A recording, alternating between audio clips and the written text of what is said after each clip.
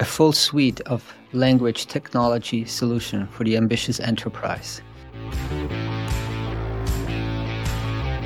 The streaming platforms have poured money into producing and acquiring non-English language series.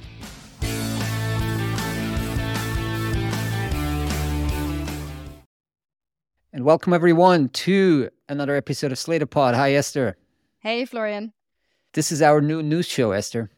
Ooh, tell me more.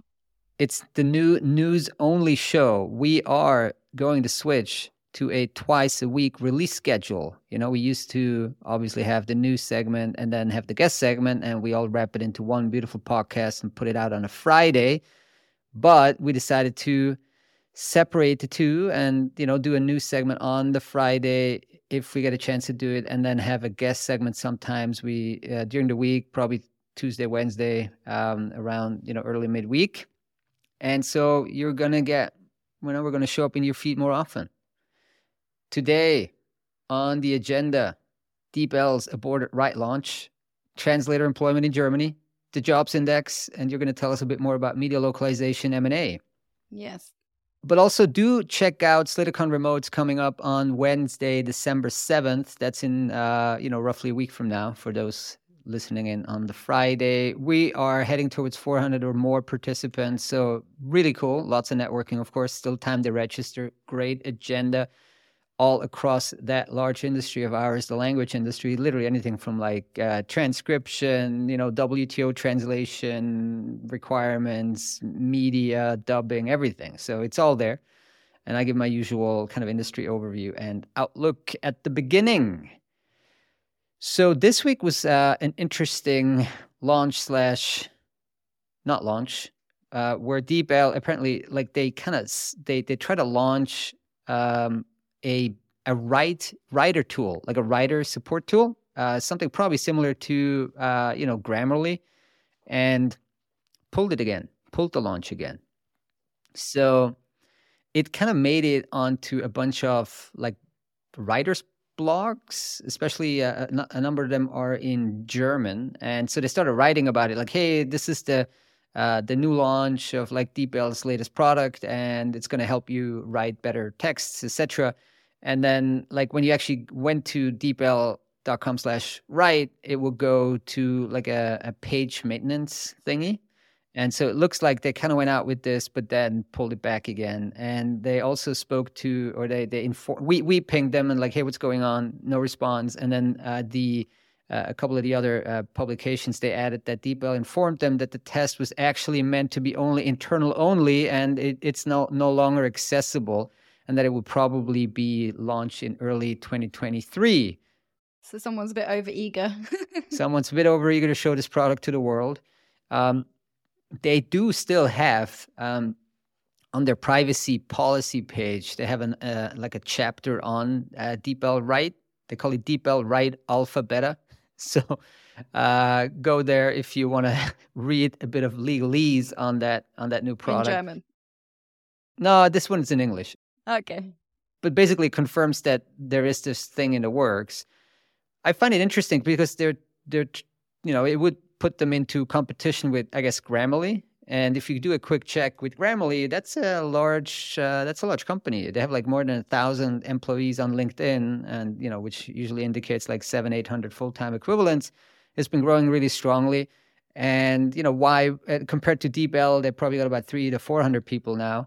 So why wouldn't you go after that product if that's something you can do at scale? And obviously DeepL has all this experience with DeepL Pro and these other machine translation products they have. Why wouldn't they go after something like Grammarly if they can again deliver the actual product? Also interesting, because we spoke about on this podcast many times that they kind of go after the B2B and be more enterprise, and this is squarely B2C. So I'm not sure what your thoughts on this are. Yeah, I mean, we have, like you said, spoken a lot about their move into B2B. We had that kind of deep dive into their LinkedIn page and profiles and what kind of jobs they were hiring and things like that. So I think to go B2C, again, I mean, it makes sense because you're launching, in theory, this new product. So maybe it's almost definitely lower hanging fruit, isn't it, to do B2C rather than maybe later it'll come into a B2B product solution. A full suite of language technology solution for the ambitious enterprise.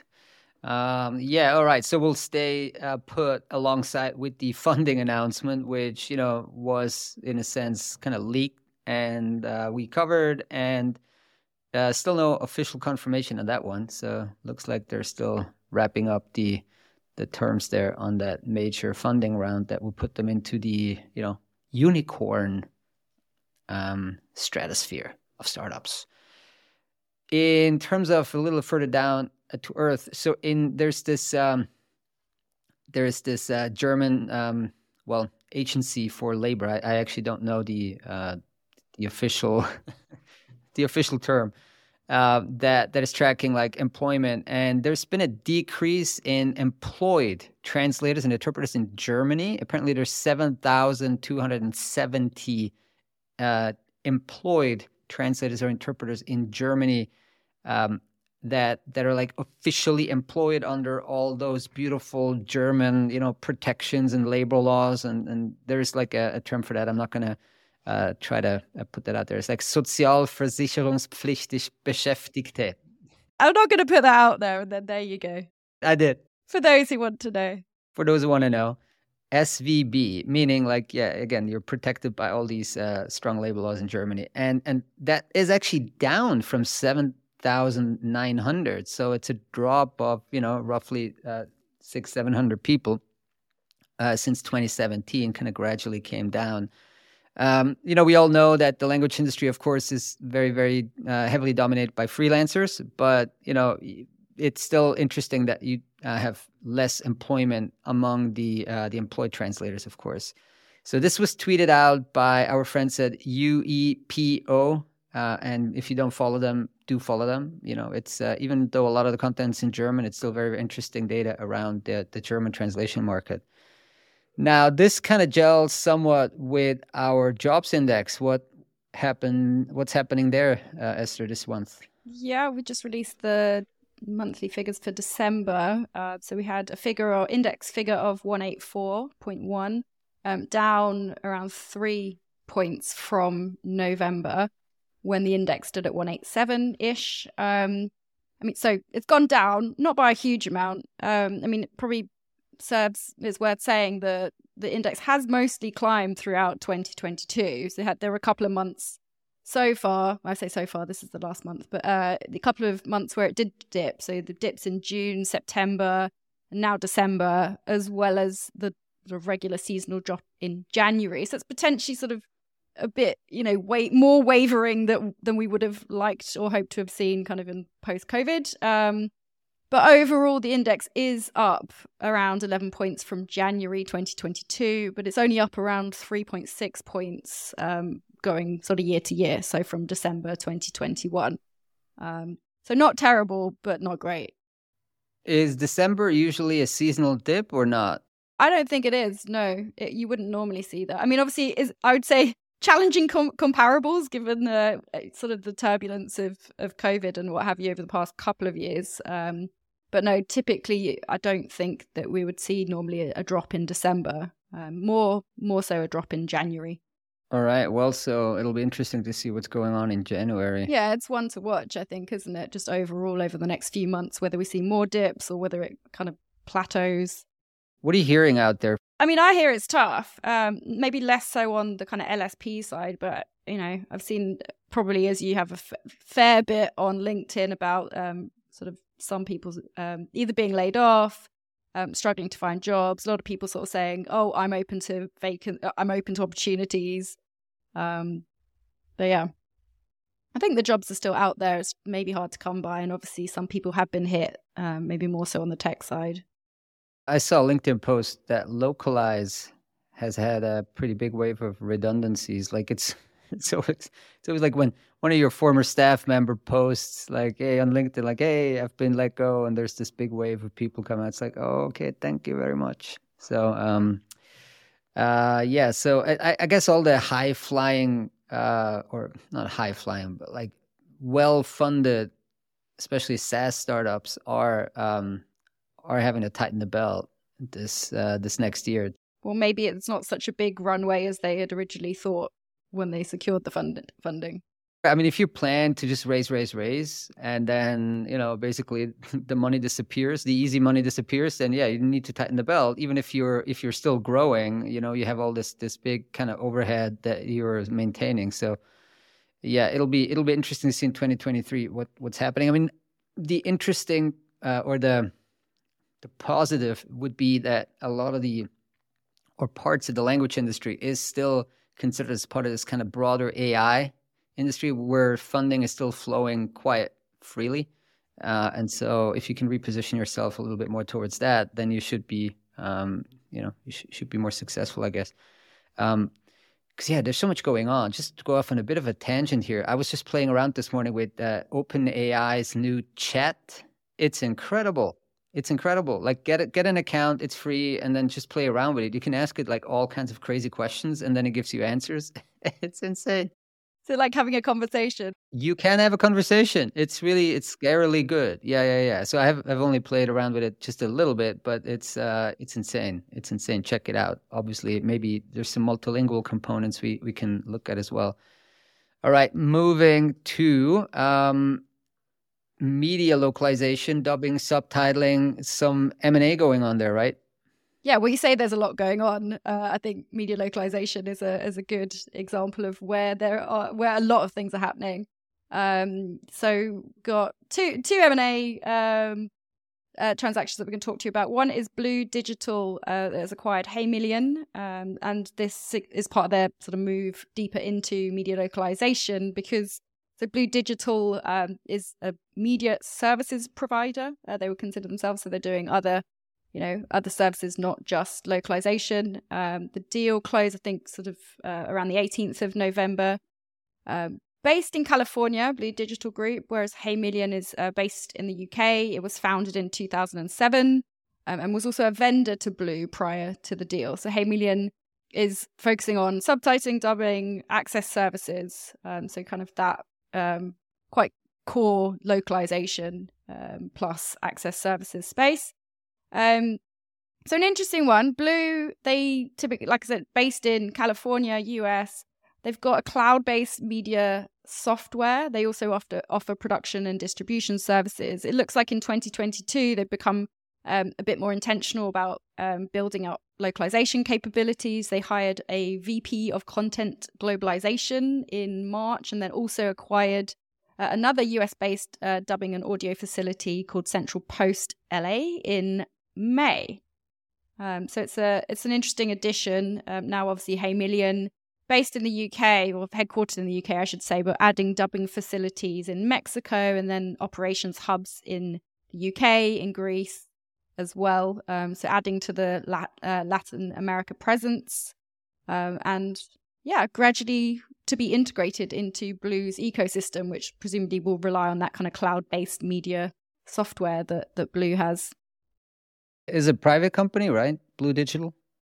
I believe so. I haven't explored it too much, to be honest. We would have to look into it. I don't know whether that was part of the article. I think, yeah, they're private company. Because, yeah, on the public side, Zoo is just like on a tear, like basically all-time high, 170 million pound market cap, basically $200 million market cap, really booming there. And then there's another one. Just hit this morning. We haven't even covered that on the website yet. So Deluxe acquired Post Haste Digital. I like the name. I don't know why. I like it. Yes, Deluxe is one of the sort of major players, giant of media localization, you would say, also headquartered in the US. They've acquired Post Haste Digital, which is a specialist in English language dubbing. Now, we talked a lot about English language dubbing, not only on this podcast, but also in our media localization coverage, just generally as a big growth area, as you know, the streaming platforms have poured money into producing and acquiring non-English language series. I think we even talked about that, 2 weeks ago or something. So we've got Post Haste that was founded in 2003. This is the acquired company. They do English dubbing, audio, video mastering. They work for clients including Netflix. So they're part of the post-production partner program. Disney, Sony, so the kind of usual suspects of that space.